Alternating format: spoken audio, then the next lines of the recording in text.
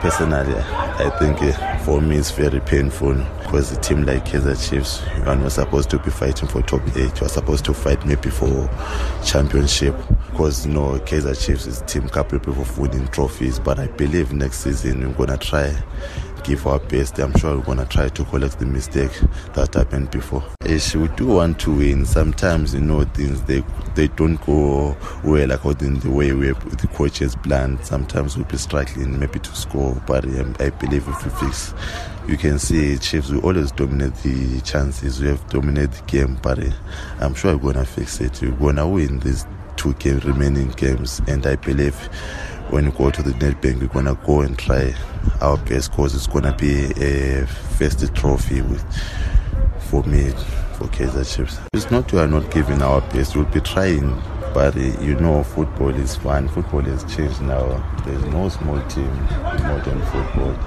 So, these small teams, when they're playing against Kaizer Chiefs, for us, we are a big team.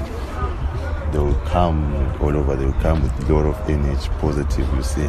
But for us, we could try in, but then it could be too late to try to score, because if they start scoring, we'll be struggling to get maybe an equalizer and winning goal. That's how it's, because if they score, they go and look at the backs.